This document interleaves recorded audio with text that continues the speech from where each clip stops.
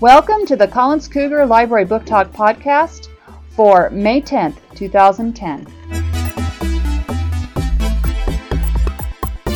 Today we will be interviewing Mrs. Tovar, one of our second grade teachers.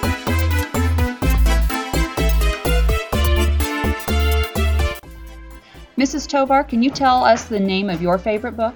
My favorite book is Babushka, Yaga. And who is the author of Babushka, Yaga? Patricia, Polocco. What grade level do you think this book is appropriate for? I would say from 2nd to 4th grade.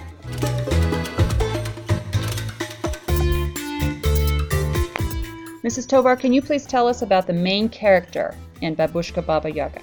Okay, Baba Yaga is a lady, kind of like a fairy, but a witch, and she lives in the woods with all the other little fairies. She's kind of a scary looking creature. Ooh, sounds like a fun book. What kind of a problem does she face in this story? Well, she really badly wants to be a grandmother herself. She wants to be a Babushka, which means grandmother in Russian. And she always looks at the other grandmothers to see how they take care of their grandchildren. Does she ever solve her problem and get to become a grandmother? Yes, one day she comes with a bright idea of dressing like one. So she goes behind one of the houses and takes some of the clothes from the clothesline and dresses like a babushka herself.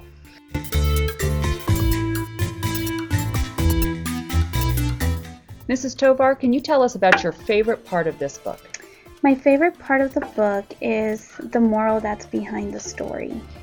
And it's about never judging people by what they look like. Oh, or about rumors that are spread. That's a good lesson to learn.